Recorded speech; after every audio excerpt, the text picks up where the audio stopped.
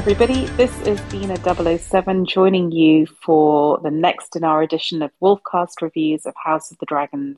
As a reminder, we will be spoiling potentially anything in the published works of George R.R. Martin and Game of Thrones insofar as it kept up with the books, but we will not be spoiling Game of Thrones insofar as it diverted from them.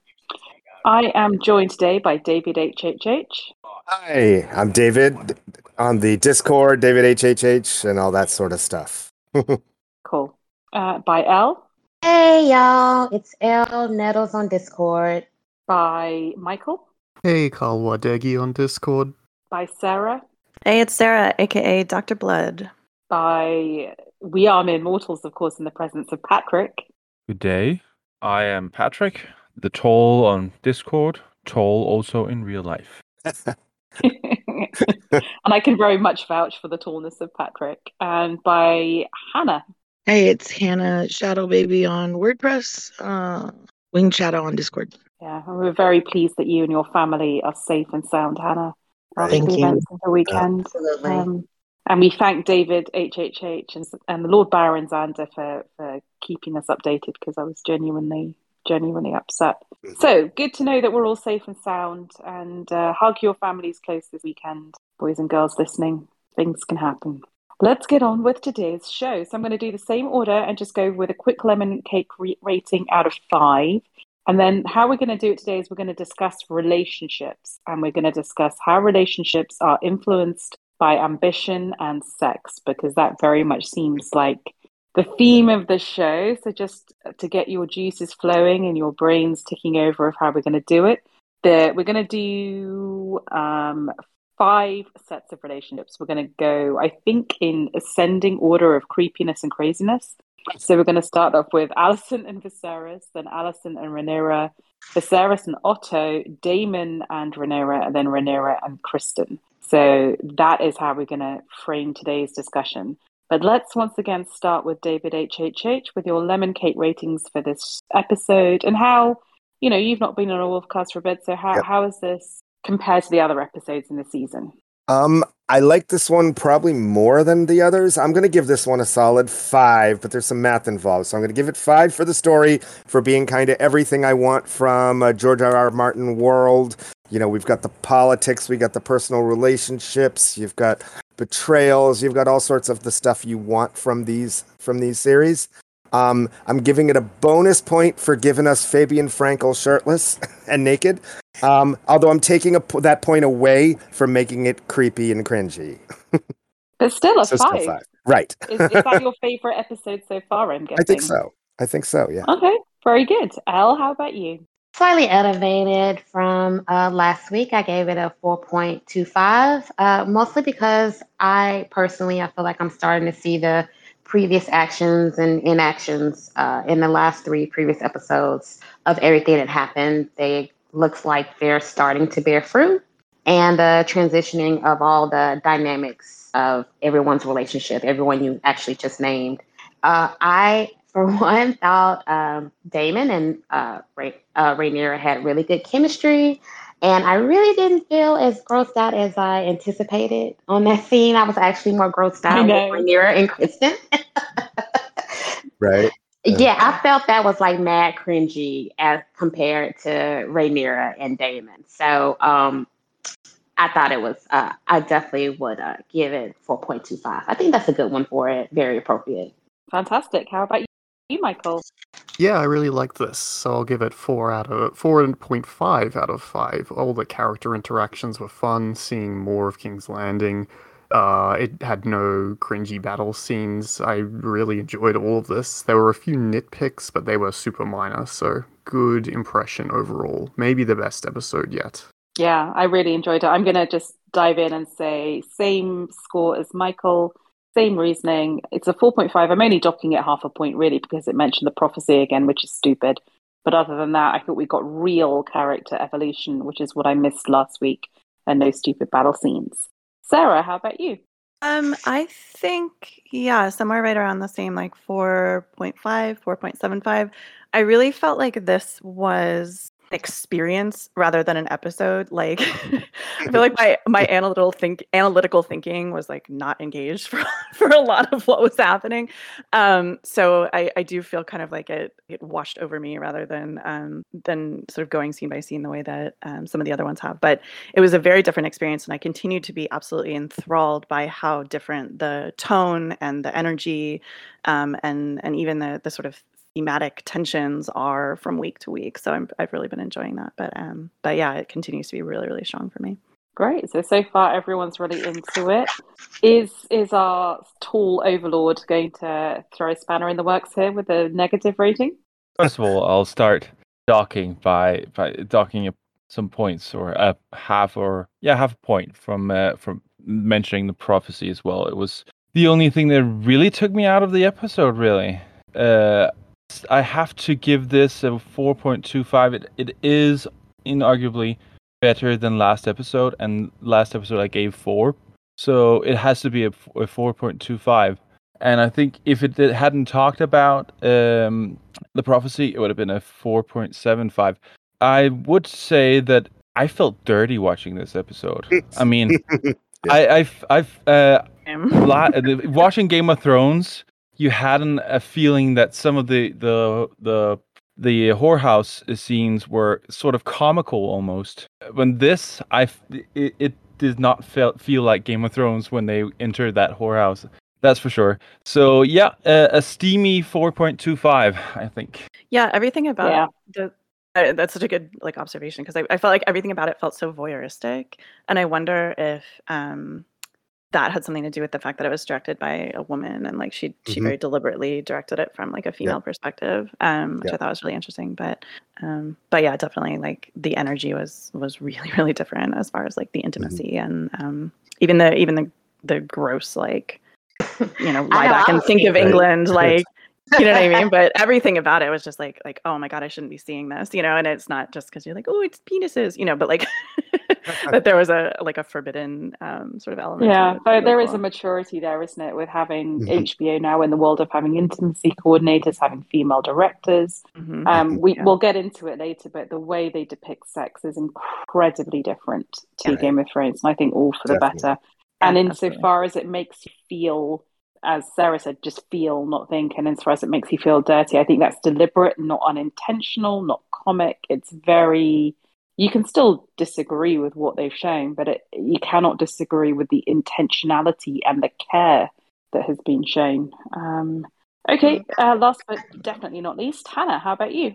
Well, I think that there are moments that had a higher rating for me, but overall, I'm going to give it a 3.5 maybe. I completely... When you were speaking, Patrick, about that Valyrian knife, I'm like, yes, exactly. It was so out of place. And just of all the damn times, why is this happening right now? And it was, I don't know, it was a little too Gandalf giving Frodo the ring for me in some ways. So there was definitely some great moments in it, and it was much better than last week, but I'm still not over the moon about any of it. Okay, so there you go. You've got a full range of opinion there. I think we're all definitely more positive than last week, low base. Maybe Hannah the least, maybe me and I don't know, a lot of us who really like it. Let us get into the meat of this episode, which is all about sex, intimacy, relationships, how people use each other in this world for political ends. And as I said before, we're going to look at 5 different relationship pairings.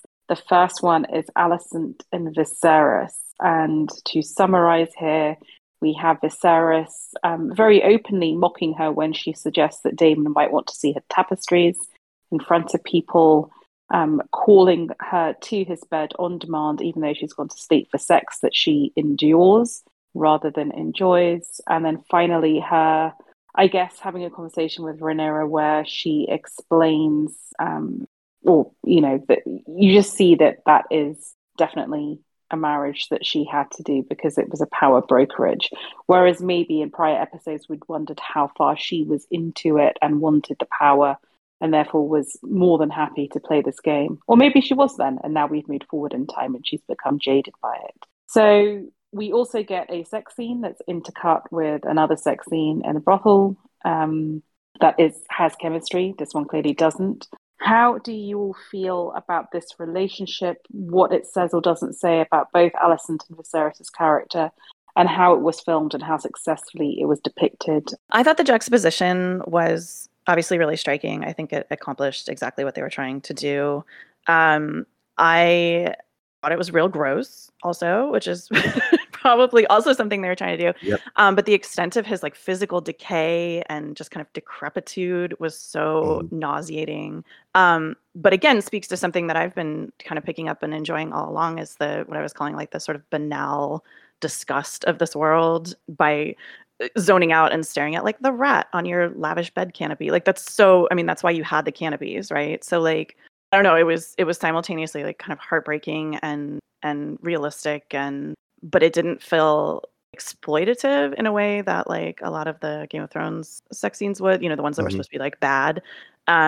So I appreciated that it was done kind of like respectfully for both of them, even though you're still watching it and thinking like this is a gross old man taking sexual advantage of a girl. Like you kind of didn't hate either one of them for that, which was, and I thought, very, very deftly negotiated. How about you, David? You sounded like you had comments.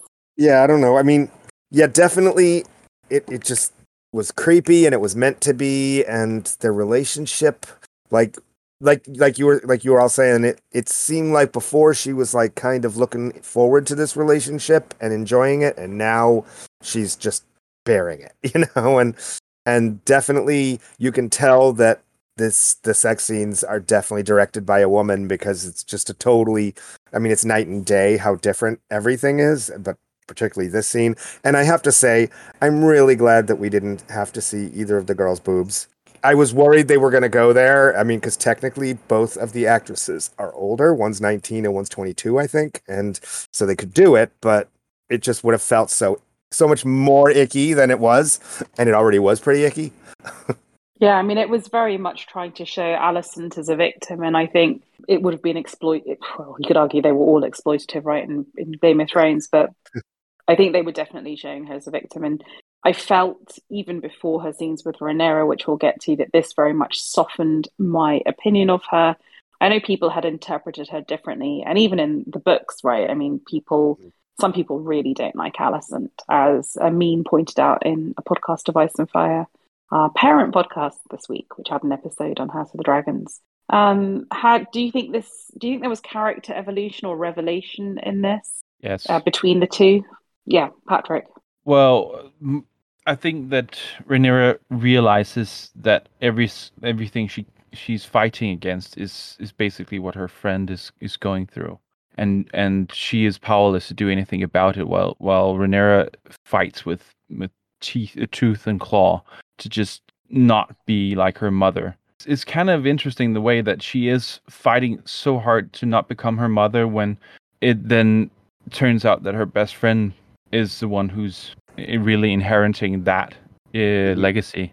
And also, I want to note that us seeing Alicent with her child crying and stuff like that, it sort of shows that even if Alicent was into the relationship, into the idea of, marrying a king, she still got stuck with a lot of things that is difficult to know anything about really before you get into it, like parenthood and stuff like that, and being almost like, yes, you have servants, but you're like, doesn't look like Viserys is very active, hands-on. I'm going to call massive bullshit that the Queen of the Seven Kingdoms would be dealing with a crying infant in the middle. Like, I will absolutely not. Like, no. Unless she wanted to. I mean, she may have chosen. Oh, yeah, but even if you wanted to, you wouldn't be let. I mean, that was a big thing with Princess Diana. She wanted to be hands-on, and they were like, no. So this is one of the things I really liked about this episode that I think they did a good job painting over from the last episode, was the relationship between her and Viserys, and especially that scene when she's called out of her bed and then to his. Right. In a relationship where you're not necessarily in love, and her dad could have made a much more horrid match. It's not like she's married to a Joffrey, right? Viserys is a good king and a good man, I think. But there's a difference between that and actually being in love. And I think that the happiness that we see her with in the last episode, it was unsettling for me. But looking back from this episode, what I connected was, oh, she's pregnant, so she gets a break from Oh, wow. Good him. call. So Good she's call. in her own, and she's got agency, and she's got a lot of positive attention. So she's probably enjoying that break and not And having also being happy about being pregnant. I mean, you can hate a marriage but love the children. Right. Again, Princess Diana, I Exactly. think, is a really good example of that. I just found it interesting thinking of consent during this whole episode, and I thought, when it comes to Alicent, she doesn't say yes, she doesn't say no, she acquiesces. How far is consent even a concept? Because how far could she even have consented or otherwise to her marriage? I mean, this is just a world in which consent for highborn ladies like Alicent and Sansa doesn't kind of exist. There's no room for it to exist, right? It's an anachronistic concept, and that made me incredibly sad because I thought, oh, we'll get into it, right? Did she consent? Does she not consent? I was like, well, it doesn't even make sense in the context of her marriage. Yeah, it's not even really a question, is it? During that scene when they're in bed together, it really reminded me of something you'd see on I Will Destroy You or I May Destroy You, Yeah, very much so. And it was Sorry, really Sarah? uncomfortable to watch. Yeah. I will say though, I think they, again, I mean, it was sort of treading that fine line, but I do think that on one hand, you could look at this and say like, okay, well, this is maybe the best that you could expect in a world like this. But then, I mean, there is a genuine like tenderness to their relationship, I feel. And, I certainly don't think that it's, sexual. And I don't think it's particularly romantic, but, I mean, just the kindness that she showed him in the bath when she realized that the servant was hurting him, or the conversation that they had in front of the window where he seemed genuinely to seek and appreciate her counsel and her perspective. I mean, those are all things that, I think it could really go either way. And I think it's really important to sort of recognize that it could be like, oh, that's so sad that like, that's the best you could hope for. Or, there is some genuine good in this, this otherwise. Yeah. But I mean, that is the marriage that Catelyn had, that everyone else had. And if it matures into love, then great. And if it doesn't, then it doesn't. I mean, it's just like a lot of arranged marriages, right? Sorry, Elle, were you trying to say something?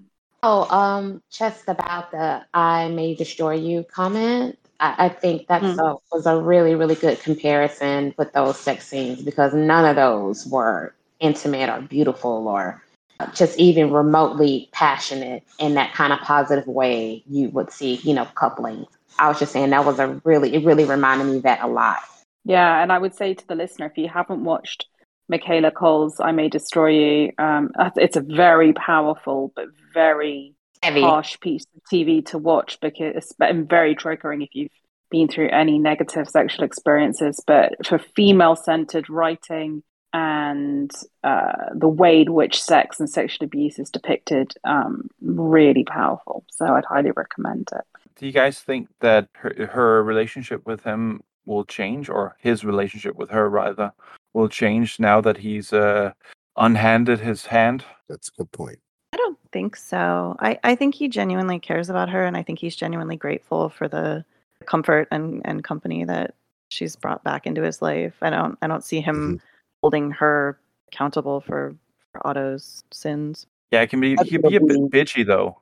Well, let's get into the next coupling, right? The next coupling is Otto and Viserys. So let's talk about that. So in the course of this episode, we've seen Viserys previously depicted as maybe a little bit weak, a little bit vacillating, not clear in his direction, and therefore storing up problems for the future.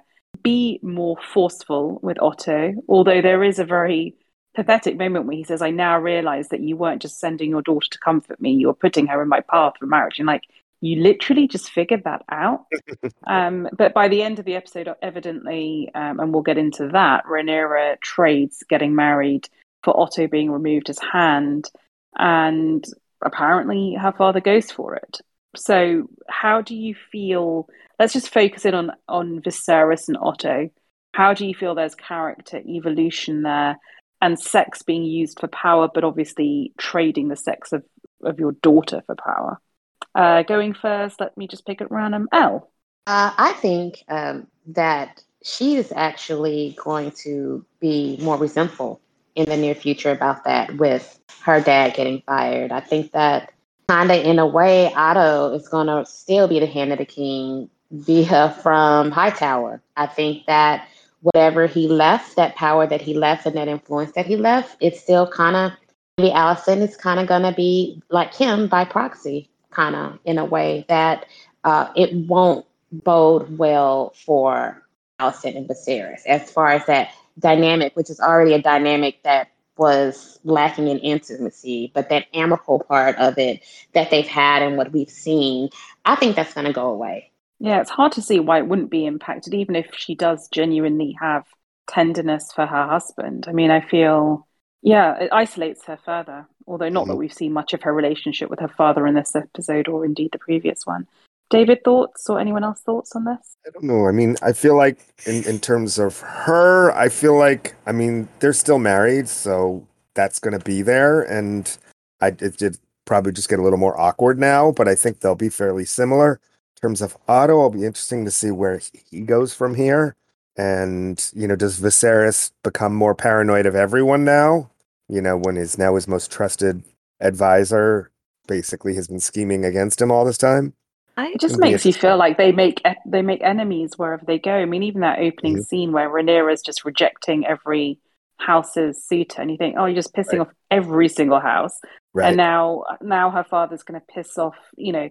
So you get Corlys and you get the Valerians on side, but now you've lost the Hightowers. It's like one of those boxes with little bubbles in, and you just can't keep everyone happy. But I just thought Viserys came off simultaneously more likable because more forceful, but then also, did you just figure this out?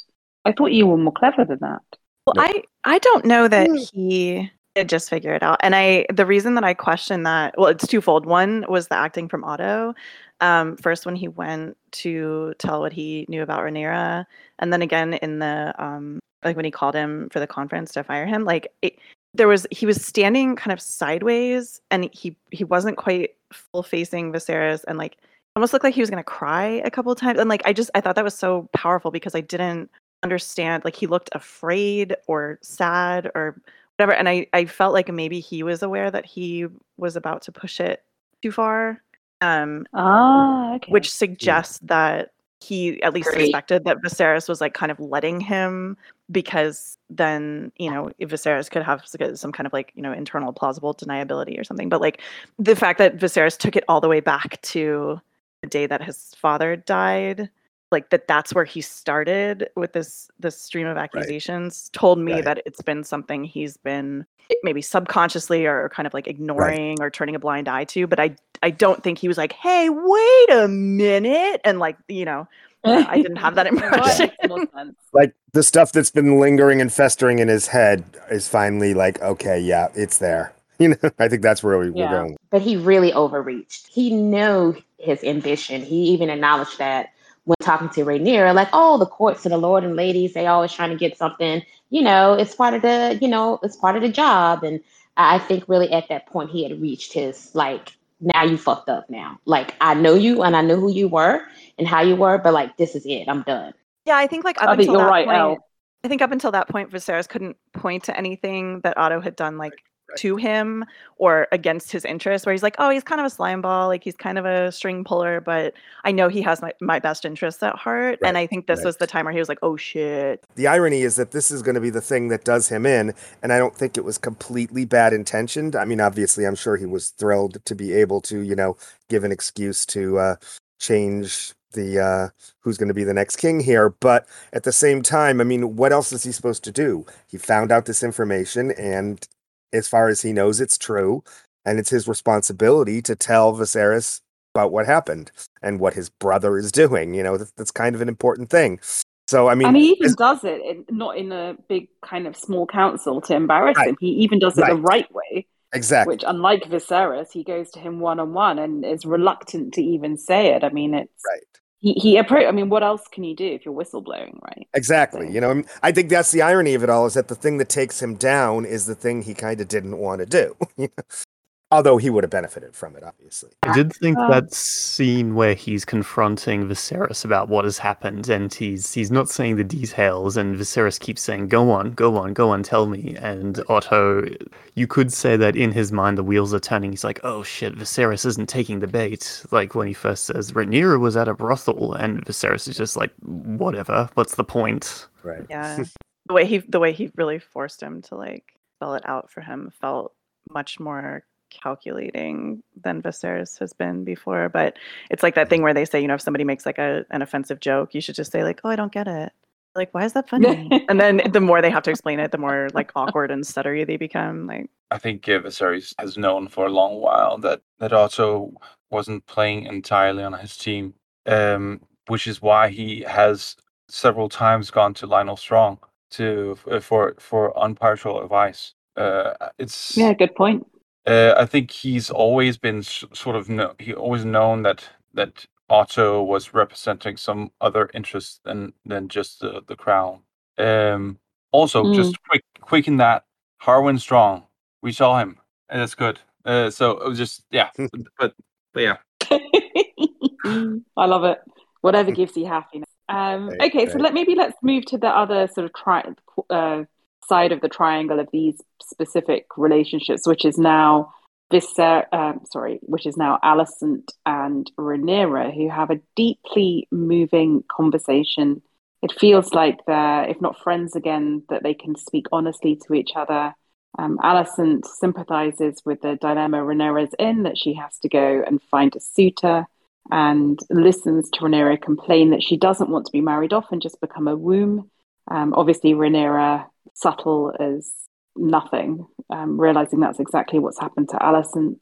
Right. I feel that somehow in the conversation about whether Rhaenyra had slept with Daemon, there was almost a jealousy. And it's not like I'm in seriousness standing the idea that Alicent and Rhaenyra had a thing for each other. It's just, I do think there's something about when you have a close female friend and a boyfriend comes in or a love interest comes in, it can destabilize that relationship. And there's a sort of, I didn't approve of this. This came from nothing. I'm not sure how I feel about this. That felt to me incredibly true to life. But there was a kind of possessive jealousy, which I rather liked from Alicent towards Rhaenyra. Yeah, especially because she's the kind of grown up one, I think. And speaking about sort of real world or realistic female dynamics, like I think there's she was kind of like the mature one who like did what she was supposed to, and that there's a kind of resentment or jealousy that like maybe Rhaenyra is not going to follow that same path. And like a big sister saying, "I'm the one that always has to, make sure everything's right, and I got to be responsible," while kid sister gets to tear ass around the place and cut up. You see, I'm not even sure that she was, to Sarah's point, jealous that Rhaenyra gets to forge her own path. I think she kind of fears for her. I feel that with Alicent, despite seeing her having to endure sex with Viserys, that there's a safety in just doing it the way society wants it done, and a certain protection, a sort of conservative with a small c, of just playing by the rules and let the rules take you. And I think she's just worried for Alicent going completely outside of the rules, and what will happen to you, what will happen to your reputation, what will happen to, the safety of your position at court. I felt it was more not envy, but concern. Yeah, I think I don't believe that, or I didn't get the impression that it was envy either, but more jealousy in the sense of like that protective impulse, right? Where it's like you want to protect the things that you have and keep them close. Right. Rather than, yeah. I actually got a more troll concerning stepmother vibe. And this may be because I'm poisoned from how I feel about Alicent from reading the book. So that could possibly be it. But I felt that it was not that great. Truth, it was true. Oh, okay.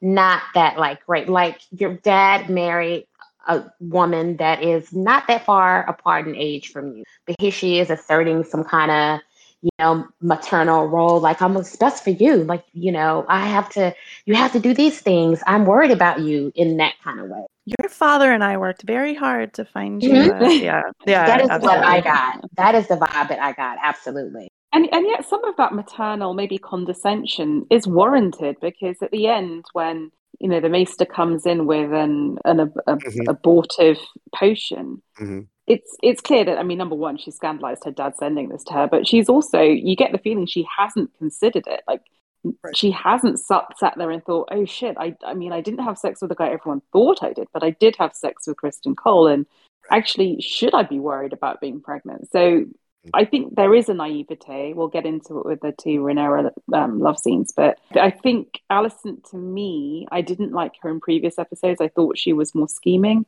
In this one, I thought she actually came across quite well, because I felt there was authentic consideration both for her husband and for her stepdaughter. Yeah, she puts herself on the line in that conversation with Viserys, where she says, like, I believe her. I really don't think she did this. She swears to me that she did. You know what I mean? Like, there could easily be repercussions for her if she goes out on a limb like that, and then it turns out not to be. Yeah, that was very bold. Yeah, she really stuck up for her. Yeah, I think that it's quite obvious that Alicent is more into the Faith of Seven and their like scheme of beliefs than and the Seven Kingdoms scheme of beliefs than Rhaenyra is. It seems like the whole knowledge. Yeah. Of course, Viserys is also angry, but in a different way. But it's so I can sort of feel the difference between the Targaryens and the rest of the kingdom and how scandalized they are about the notion of Targaryens being with Targaryens. I agree. Also, when Viserys asks, I also felt that there was a sort of, yes, he says to her later on that she is not able to go and father as many bastards as she like, but in the exchange with Hightower, it seemed like he was saying, well, she is a dragon, your rules are not the same for her. I feel like in that respect it reminds me of Daemon saying to the Sea Snake, like, I can talk shit about my brother all I want, but you don't say anything about him. Like, that there's a different set of rules for them among themselves. Yeah, like no one's going to talk about my daughter being a slut apart from me. Yeah. But I think that Patrick makes a really acutely superb point about, are you ruling as a Westerosi or are you ruling as a Targ? And do you interpret ethics as a Westerosi or as a Targ? And I feel that this episode was the first time I felt we were really getting into that fascinating debate that George set up in Game of Thrones with Dany, which is you've landed here for many generations. And in a sense, I find Viserys suppresses his Targaryen nature. Maybe that's because he's not a dragon rider and it's subconscious, but he kind of rules as a Westerosi person, right? He doesn't marry into his family. He takes but one wife. He kind of rules according to constitutional monarchy, right? Like, he isn't just using his dragon for power willy-nilly. Whereas you get the feeling with Daemon, number one, asserts it, like, I want to have multiple wives, even if that's not really his targness, but just wanting power. Dany, you get the feeling, Rhaenyra has that enjoyment of her Targ aspect. And that was also what we saw with Dany, right? Like, she tried to rule as a fair, just Westerosi ruler, but actually just even in the books, as far as we've seen, when she's leaving Meereen, is just, in unleashing her Targness. So I feel we're starting to see that debate here, and I really find that fascinating when it comes to Targs in Westeros. I feel like that Targ exceptionalism thing that Jaehaerys, called about with the faith militant does not and will not apply to women at all. And we're going to see that. But also, the hunt last time also sort of showed that he buys into the whole Westerosi mythos thing.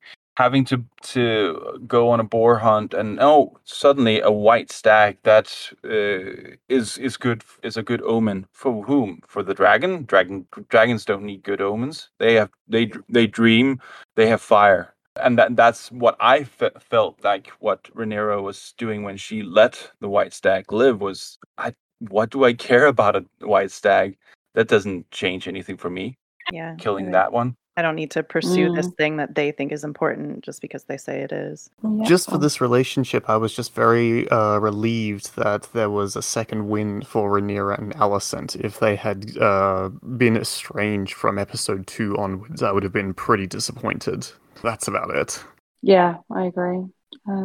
Anyone else for anything on the sort of Alicent, Rhaenyra, Viserys, Otto events at court? Maybe we put it that way, on any of these relationships and power relationships. Just for the dismissal itself, Viserys did a really uncharacteristically good job of laying out why Otto is unsuitable as Hand, so it does make me curious when he gets reinstated what justification Viserys is going to use. And that's a question for I know. 4 or 5 episodes later.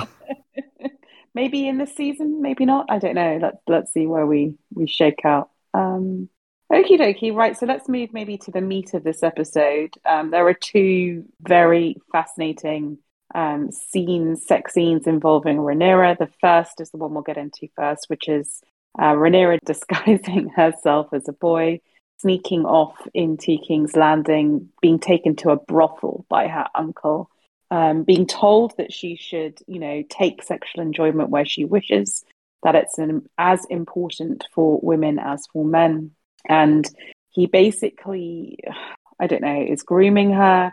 He comes on to her. She responds. It feels like they're going to have sex. Many people in the episode think that they have. But it feels like at one moment he pulls back. He realizes he can and maybe has a pang of conscience or realizes he doesn't actually need to get out. It's filmed. It reminded me a bit of Aladdin at the start. But as we've already said, it is filmed in a very illicit... It is filmed in a very sort of like illicit, voyeuristic, very dark, barely visible way. They're at great pains to show the sexual frisson between uncle and niece without it being exploitative, which is a very fine line to tread. I think they did a very good job with this scene, particularly with looking at Daemon and what he was processing and why he decided to ultimately just walk out after having a bit of a tantrum. I also, not on a secondary read, but having other people point out that Daemon deliberately took off Rhaenyra's cap while they were in the brothel, made me think that this was a deliberate act to be seen, and it was provocative for reasons that we'll see in a later scene with Viserys and Daemon. What else do I have to say about this? Yeah, it was good. I feel bad for not being disturbed by the incest. I think we're so warmed up to it in the dark, I wasn't that disturbed by it either. It was more to me the coercive nature of taking a very impressionable young girl. You've just come back from this heroic victory and basically deliberately turning her on and then not fulfilling that and then basically leaving her to go off and work that off in whatever way she wants. But the whole thing was just very manipulative in so many ways. Yeah, at the risk of repeating my Maegor debacle, I think that for very obvious reasons, the brothel part of this excursion is taking up a lot of the kind of critical attention. But I do really think that they laid the groundwork that he genuinely cares about her and wants her to be, safe or happy or secure or whatever, not only in the conversation that they have in the Godswood, but also in what he takes her to see before they go to the brothel, specifically the show that's showing her claim is not secure among the small folk. In fact, she's like, well, I don't give a crap what they don't matter. And he's like, they do matter because you're going to be ruling them. And that sense of sort of breaking her out of her myopic palace bubble and introducing her, not just to the pleasures that we pay for, but to this sense that really you're not as secure as you think you are. You need to reach for this. You need to push for this. You need to take this. And I can help you do that. And I mean, obviously there is self-interest there, but I do think that he's trying to take her along with him, I guess, in a very kind of realistic way. Do you think he cares for her? I do. Yeah. I do. I think he sees himself in her. So it's, maybe it's narcissistic, but I do think that he sees a younger version of himself where she's desperate for love and lonely and set aside for reasons that aren't her fault. And I got that too, and I thought, am I being manipulated by Daemon? I don't know. I felt that way too. Yeah. He's getting you too. No, I think he truly wants the dynasty to be better, wants Targs to be Targs, and sees a spark in her that could make that happen or help that happen. I mean, I looked at them and I thought they'd probably be very happy together. Yeah, totally. They understand each other. They're into each other. I mean, in the context of a world where Targs do get married as family members, this could probably be this is probably a better marriage than Alicent and Viserys. Mm-hmm. That's I not a high bar. Except for the Actually, I think Alicent and Viserys actually is a successful marriage by Westerosi standards because it's not abusive, it is respectful. Yes, there's some sort of like, unwanted sex, but basically that's part of the bug. I mean, actually, I think as marriages go with big age gaps in that world, this probably is one of the better ones. Yeah, that's what I was saying. So like you can choose to see that as optimistic or you can choose to see it as sad. And I think it's kind of a little bit of both. I feel like Daemon does genuinely care for Rhaenyra. I agree with that. Insofar as someone like Daemon could care for anyone else, I think like if a modern psychologist was to sit down with Daemon, he'd probably be diagnosed with narcissistic personality disorder, probably borderline personality disorder. I think he's very manipulative and self. Is he any more manipulative than Otto, though? I mean, is he the most manipulative person even in this episode? I mean, he to me though, he's just flashier about it. I mean, he manipulates to have sex with a young girl, but then Otto manipulates to pimp out his young girl. I don't think they're particularly different. Right. I'm just saying with as far as Daemon goes, I don't think that he would genuinely care for Rhaenyra if she didn't have the position at court that she had. So is that genuine?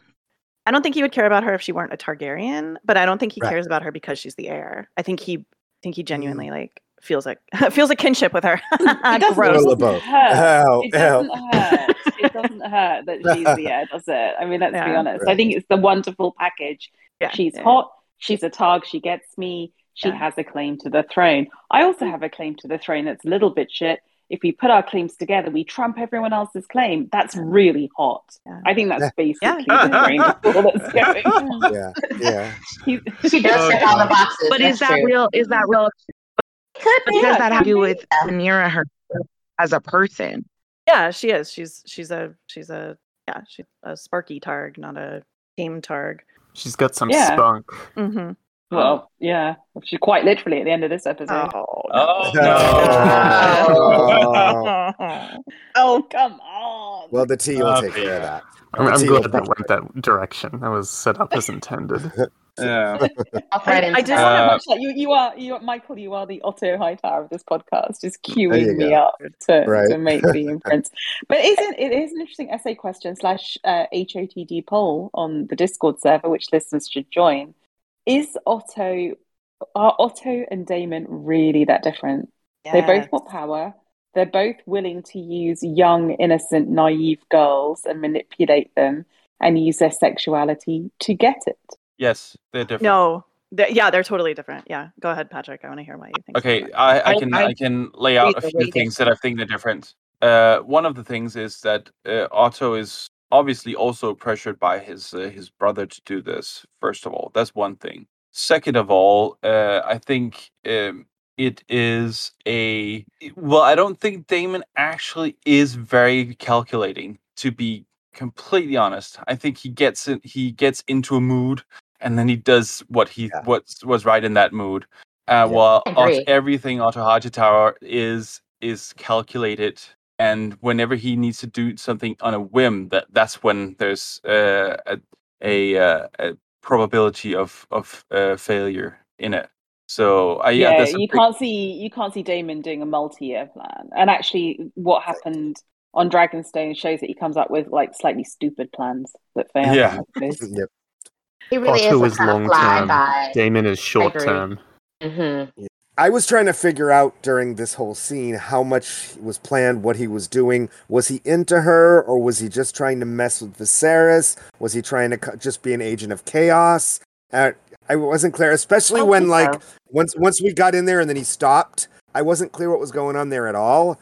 And one thing that's interesting, I don't know if you've all seen the inside the episode, is I wasn't even 100% clear if they actually did go all the way or not. I thought they didn't, but apparently they describe him as impotent in that like he literally couldn't do it at that moment when he thought about it. Established, credit to the writers, that his dingle does not work. We learned, right?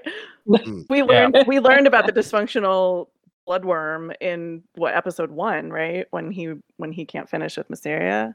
True. The dysfunctional bloodworm is clearly the title Oh of my this episode. There you go. There we go. Oh Bloodworm. no. No. Okay. The Targaryen bloodworm. Yeah.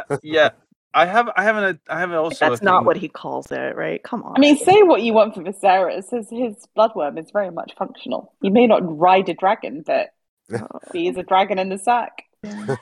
He gets written. Did he set up the whole discovering? Is that why he pulls the hoodie off, the hat off, or did he pull the hat off to say to her, "You're a dragon. Do whatever you want," like trying to free her? It can be both. I think it was both. It can be both. But I think it is a setup. I mean, it's clearly a setup. You think he had the whole thing planned and Mysteria just double crossed him or what?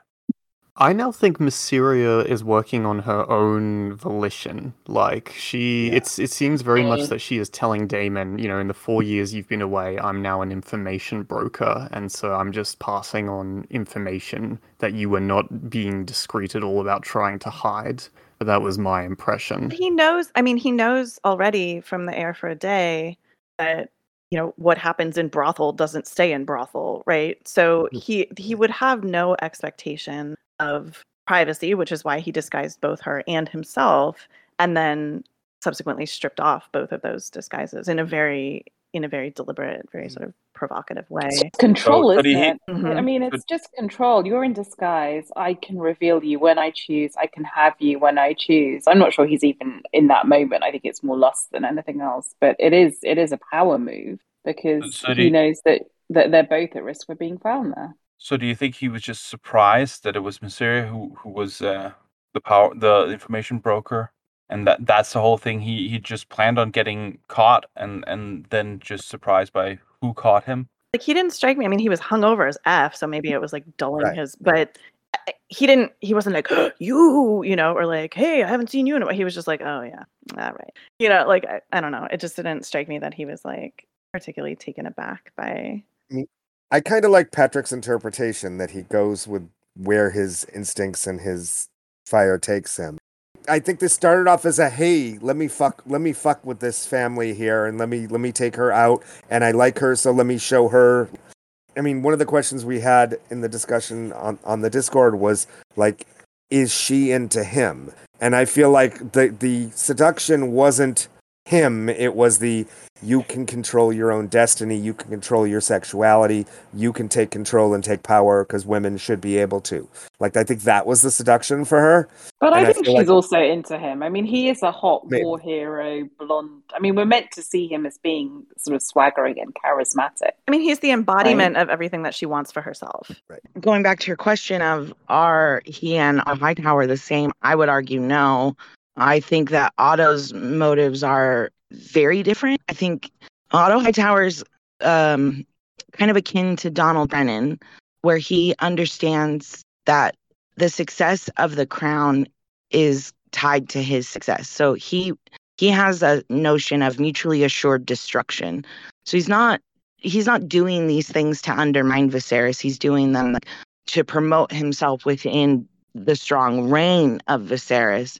Whereas Daemon could burn it all down, and I feel like he still has a sense of I'll come back out on top because I have fucking dragon. And, I agree, so I think that they're vastly different in that way, although their actions might seem parallel. The motivations just inherently have to be different.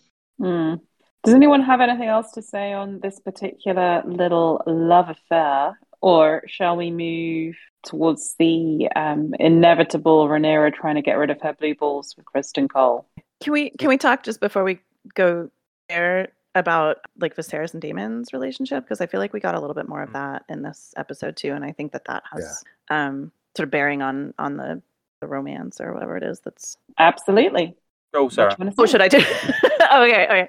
No, I was just thinking about like it's sort of parallel to what I was saying before about what I think his motivations are. But like when he's on the floor in the throne room, and Viserys is finally sort of showing some fire, he's telling him, he's like, "You're the dragon. Your word is truth. You decide what's true." And he's asking to marry Rhaenyra so that he can return the proper glory of the house. And I mean, I think that really crystallized sort of what we were talking about before about, are you ruling as a Westerosi? Are you ruling as a dragon? And for me, it was an echo of like when the two dragons showed up on Dragonstone, and suddenly it wasn't about the normies anymore. It's literally just dragon on dragon. But that was... Yeah, and only dragons neutralize dragons by virtue of them having fucking weapons of mass destruction, right? So... But I think, in a way, it made sense, and I think you're right. This is back to that Targ versus Westerosi ruler. Yeah, and I actually do have some sympathy with Daemon on that. Like the idea of trying to rule against your own inner nature. Yeah. We've just seen that happen to Dany, and we've seen it not work. So, yeah. I mean, I don't. Yeah, like the sort of extreme worst case scenario of that would be Maegor, which is something that comes up later in the discussions. Starting where it's like he's like, no, it's literally just fire and blood. But I don't have that impression from Daemon, and I feel like part of their sort of Jasmine Aladdin trip to the Flea Bottom was to show that as well, like that he understands humanity like beyond the walls of the palace, and I think that's a really important aspect of him. And doesn't make him a bad ruler, right? The fact that he does get out from his studies where he's building his Lego world and get out to the people. It's a better rule. Which interesting touch that old Valyria has become bigger since last we saw him. So he's been busy over the intervening years with his model. Okay, so anything else on anything that isn't Rhaenyra and Criston? I have one. I think I want to hammer home that I completely think that question, can I let me marry Rhaenyra, was what he wanted out of it ultimately. The whole sex scene. Yeah. Because I think he tried to force Viserys' hand to get, make them an honest couple, because that's a thing that Targaryens can do. There's two things that went wrong with that plan. He couldn't go through it. He had a limp dinkus, and the second thing was that Viserys is too Westerosi. He's too much drunk the Westerosi Kool-Aid, and would never, and thinks and literally looks like he thinks it's disgusting that they were the possibility of them being together. Oh yeah, he's totally Westerosi in that respect. So he can do mixed age relationships with consorts, which is very Westerosi, but he can't do the incest. And it's like, to me, well, Yeah, a girl that's basically your own daughter, like the best friend of your own daughter. That's fine, but don't marry any. And objectively, he's had two perfectly reasonable solutions to the storm that we know is coming. Right, either to marry her to Daemon or to marry her to Aegon. And I'm not saying that I'm in favor of betrothing toddlers, but like that was another moment where you're like, wow, this could actually be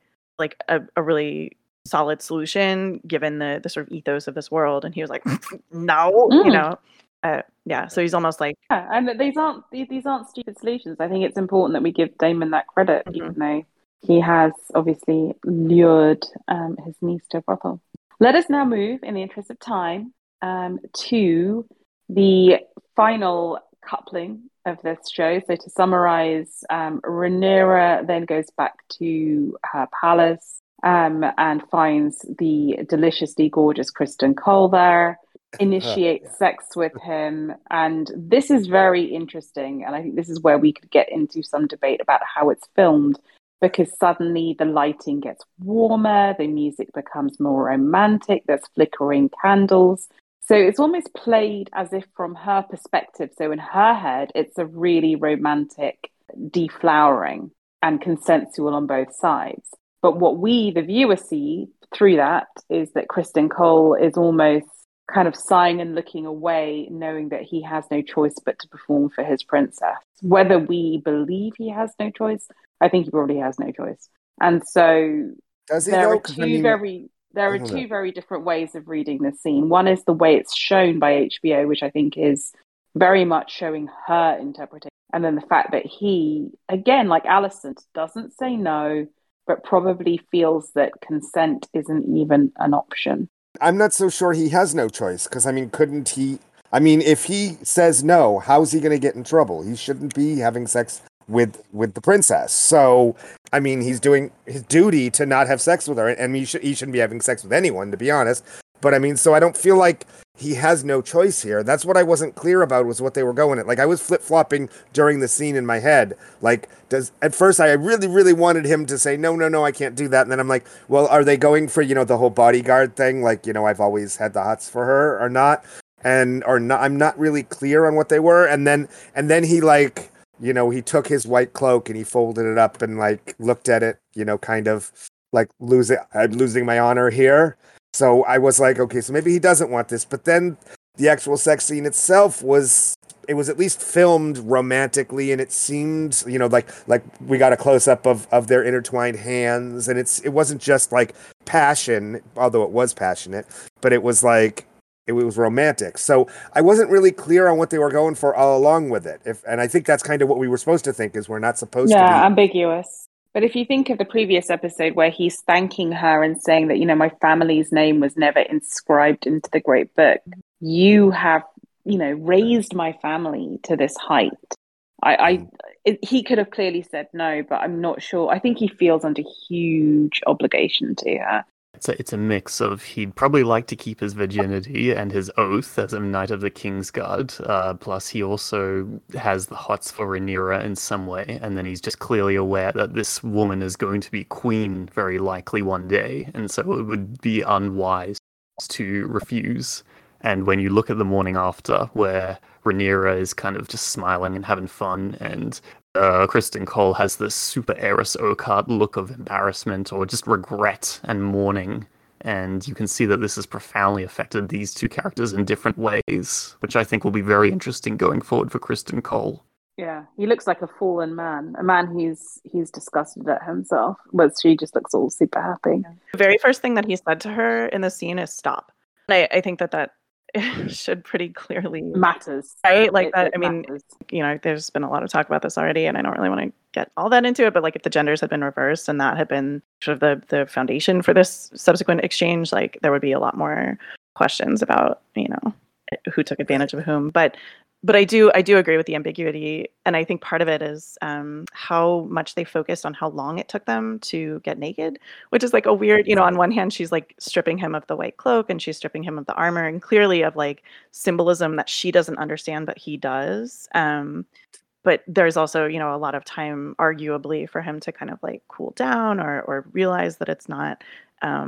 So there is, or say no again, or just walk off. Right? I mean, she's not restraining him. Yeah, physically. but yeah, it just made me so sad. Like, it really did. I mean, I understood it as sort of reading romantic, and certainly I think that was well done from her point of view. But his eyes, the whole scene, were just like these sad, and the sort of longing glances at the cloak. Like, you guys are like, I mean, it was so clear to me that he was kind of already broken, and whether he was broken by like his own desires, like Aerys Oakheart, or whether he was broken by like knowing that he didn't really have a choice or whatever. I think it was a little bit of all of those things, and it was just really sad. I liked a lot in this episode the symbolism of her. She gives him the white cloak and then she takes it off. I enjoyed that bit. And he took it away. Yeah.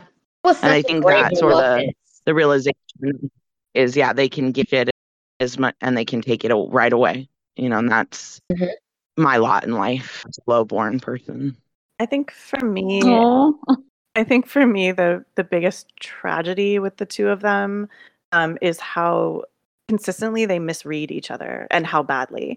Like, and for me, one of the sort of moments that spoke so much to that was when she turns back during that Bracken Blackwood altercation that happens, and he says, "Don't look, princess," and he kind of like ushers her gently up the stairs, and she's like, "What? No, I want to see who got stabbed." Like, right. Like, on the other side of it, like, she sees him as this guy with battle experience, and he's brave and he's strong, and he's clearly this kind of like, I don't know, bravado sort of, I feel like she has an image of him in the same way that he has an image of her, and that those images are sort of very mutually complicating and like wildly inaccurate of like what either one wants or what either one is thinking at any given time, which is really sad, because I don't think either one of them is taking advantage of that or doing it on purpose. It's just, never the twain shall meet. Communication breakdown. For me, the biggest tragedy was we didn't get more naked Fabian Frankel.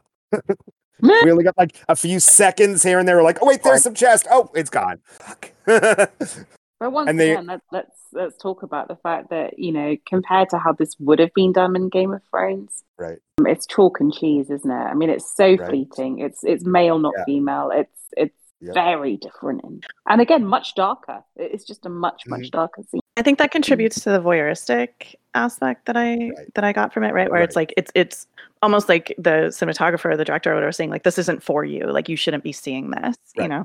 Right.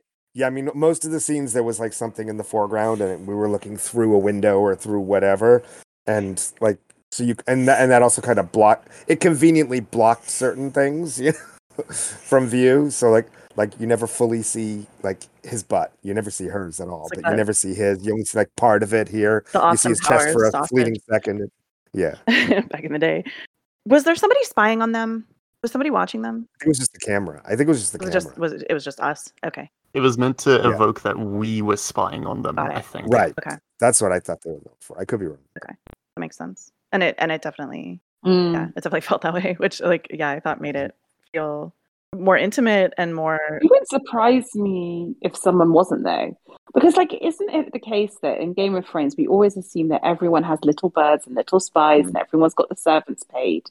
How isn't there a handmaid outside the room ready to whisper back to the maester or to the dad or someone that Criston Cole? I mean, he spent the night. He didn't. I mean, he was off his guard post. Surely someone's figured that out. Yeah. when does his relief guard like lace it back up, boys? We gotta change the guard. I know, that's what I was wondering. Like, when does he sleep if he's supposed to be the only one outside her room in the night and with her in the day? Gotta make sacrifices in the King's Guard, you know. Maybe there's like a Westerosi siesta at the hour of the sloth or something that we haven't seen yet.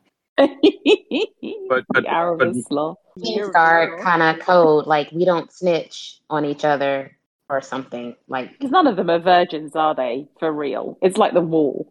They're not actually virgin. Would you think kinda he was code a or virgin? something. No, he said he had an adventurous youth and he could have married a few different people, right? Like, had a conversation about it in the woods where he's like, no, I Yeah. got around. I'm like, yeah. Which How do you think this plays out? I mean, we know how it plays out because of the books, but how do you In feel the terms- show's going to handle this politically? Because now Damon might think he still has a hold on her from where he left off with her, but she's now got a new boo.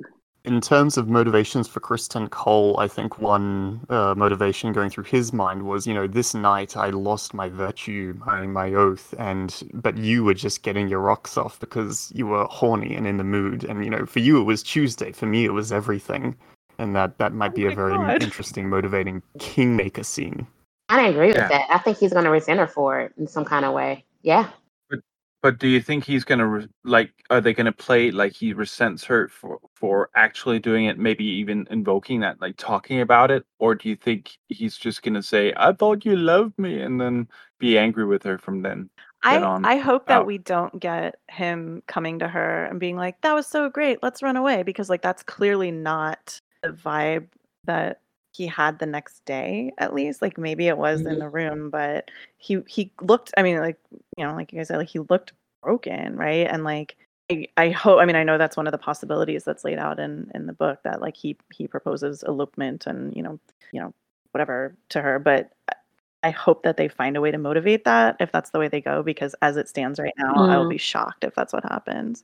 It does mean that for the first time where the book is ambiguous because there are multiple tellings of the same tale, that they are favouring the mushroom version, which is that she seduced him.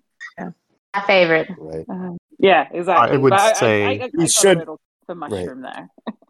Right. I would say they're Mushrooms should be- favoring just the most interesting version from a character standpoint, which often happens to be the mushroom account. But the book Criston Cole we get is not at all interesting or complex. He's just some guy that just got rejected for being outlandish in his scenarios. So that's not going to work on TV. And I'll say that is one of the... It does mean, if they're following the mushroom version, that she's now going to go into the arms of Harwin Strong, doesn't it, though? Which could be interesting. I did wonder, I don't think the timeline works out, but I did wonder if, and mainly because Mr. Dr. Blood, who has not read Fire and Blood, at the end of the episode, he goes, that baby's going to come out Dornish! And like, So I wondered if there's like a chance with this way that they're threading it that like her first one might smells Dornish. He smells Dornish. Well, fortunately, for the thanks to actor, the Maester, right? There will be no babies. At the end of this episode, the holy hand grenade of Antioch came with its treasured moon tea. Yeah. But if she drinks it, she's admitting that she did sleep ostensibly with Daemon. I mean, obviously that's not who it was. But if she's like, thanks, great. Instead of being like, I don't need this. I told you I didn't sleep with anyone. Like, it's I don't know. Yeah, it is shady. Anything else on anything else in this episode? Andor, what do you think we're getting next? I haven't seen the trailer. Is there going to be a time jump? Is it just going to continue on? Didn't Daemon also have to kill the Sea Lord's son maybe in the next episode? Like, I don't know how they're going to get all that stuff in too. I'm not sure at all, but you mentioned it this one, so I assume it's someone was falling under a horse, which made me think that Daemon will be killing his wife first. Ooh. Ree-Royce. Ooh. Oh, The bronze Rhea. bit is gone. Poor thing. I really hope they do justice to Ree-Royce. Like, she's just been slagged off whenever she's mentioned, so that would make me happy if she had some clever dialogue or whatever. It was actually quite pretty. Mm-hmm. I hope she has a pug. Yeah. He hasn't had children with her, right? And he makes out it's because she is a bronze bitch and she's ugly. But maybe it's just because of his bloodworm issues. Yeah. Henry Maybe VIII she's actually and Anne gonna of turn up. Cleves scenario. Yeah, maybe she's going to turn up. She's going to be really pretty. Although Anne of Cleves apparently had rotten teeth. In the conversation that she was having with Daemon about what happened to her mother made her so wary at best and on some level terrified of what struck me as very Queen Elizabeth I, who deliberately remained single throughout her entire reign, for a lot of reasons, but one of them being what happened to Anne Boleyn and what a nightmare that was. And so I don't know, it just struck me as like a pretty strong historical parallel that I thought was really interesting to make, like in that moment and in that conversation. Yeah, definitely. To your question of time jump, the actresses who play the young Alicent and Rhaenyra are only in one more episode, according to IMDb. So presumably we're going to get a big time jump after, either during the next episode or at the end of it. Oh, well, I mean, it's so lovely talking about this episode with all of you, because I felt last week we ended on such a sort of negative Nancy note where we were just like, oh, this is shit and that's shit, which it was. So it was justified, but it was just, I almost felt like I was talking myself out of even when I'm watch this anymore. And I think this episode did what we all love, right? We people who were in VOC and came to it from the books, which is getting into personal dynamics and character growth and politics. I mean, that's what brings us to George R. R. Martin. So this felt like a very well done George, and given all the sex, not exploitative, but kind of exploitative where it needed to be and how it needed to be, which I just think kudos to HBO, because this is not where we were a few years ago. This was beautifully handled. Yeah. And they really listened to us as a fandom, I feel, but in the best way, like fan service in the best way. This might sound wrong, but from now on, I'm looking forward to sex scene. Yeah. I'm like, seriously. Before Anna was like, yeah, I'd rather have a battle with some blood than a sex scene, because the only reference I had was Game of Thrones, and that wasn't really appealing to me.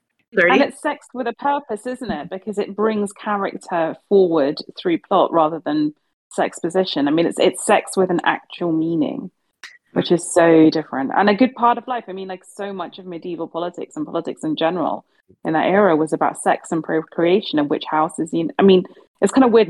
You've got to have sex in it. It's just you've got to handle it responsibly. And I feel that they're there. Yeah, so far. Absolutely. The good news is this director is doing the next episode and episode 9, the penultimate. Wow. So, okay. So cool. Awesome. So that. Well, on that happy, copacetic, lovely wolfish note, should we get a final aroo?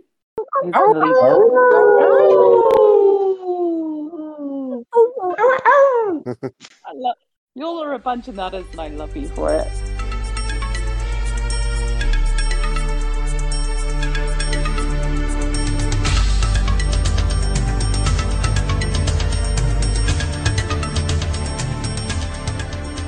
Well, it's kind of weird, isn't it? Because Queen Elizabeth's probably one of the very few monarchs in history who married the love of her life, and I'm sure that made things easier for her.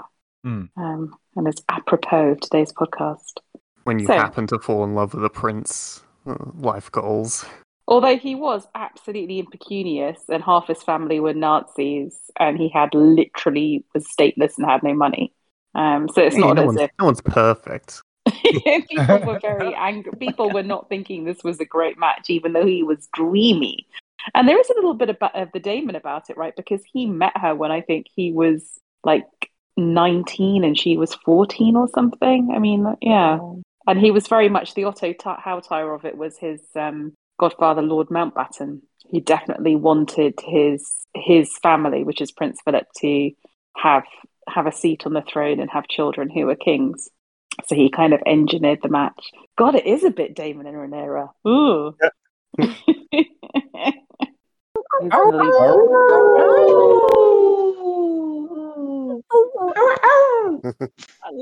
Y'all are a bunch of nutters and I love you for it. But I feel like, do you think we're being insensitive to people who actually suffer from impotence problems? Because it is a real problem and it's not something to laugh at. Well, maybe we cut that off. Do you think they really were going for that with him? I mean, I thought it was more of a he couldn't get it up with her because he realized, like, I can't do it with her. Like emotional issues. I think he has, but issues. Justifiable emotional issues because she's a niece, and as much as he thinks he's a Targ, he is raised in Westeros, right? So I think it's kind of like you can talk the big Targ game, but when it comes to actually fucking your niece, maybe your body's going to be like, no, she's your niece. But I do. So no, I don't think he has ongoing impotence problems. We did already see that he does, though. So I mean, I really do think that like.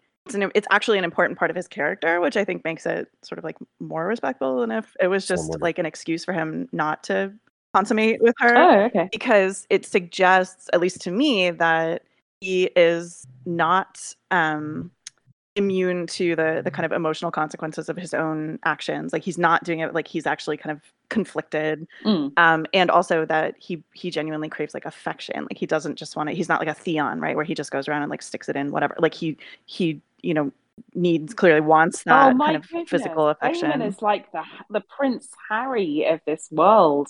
He just wants love. Right? He's just a 3-year-old temper tantrum throwing little boy who basically just wants his mum to rub his head and give him a hug. Yeah. You know, I mean, he's just this or his brother cavernous hunger for love. Yeah, I mean that he is Prince Harry. He reminds me a little bit of Homelander, like that, only not quite as psychopathic. Oh yeah. Yeah. Are we gonna get a milk fetish? I don't think he's clinically impotent. I don't think that's the thing. I think it's basically just his family getting into his head and messing with his like an emotional impotence, maybe. Like I don't know what. Yeah, like exactly. Whenever like whenever you're sad, you might not be into it as much. Just how reasonable people. But his precious bodily fluids are functional. I mean, it clearly works. I mean, it clearly works. We're going to see that later, right? Right. Yeah, I mean, I just think... And we all know the bloodworm is the longest dragon of all. Oh, Jesus. Beware the bloodworm when it is roused to its mighty wrath. Here you go. House words. Which reminds me, there we go. Those are house words. Beware the bloodworm. Also, we have the spunk. Oh no. I'm ending this now. I'm ending the recording at least.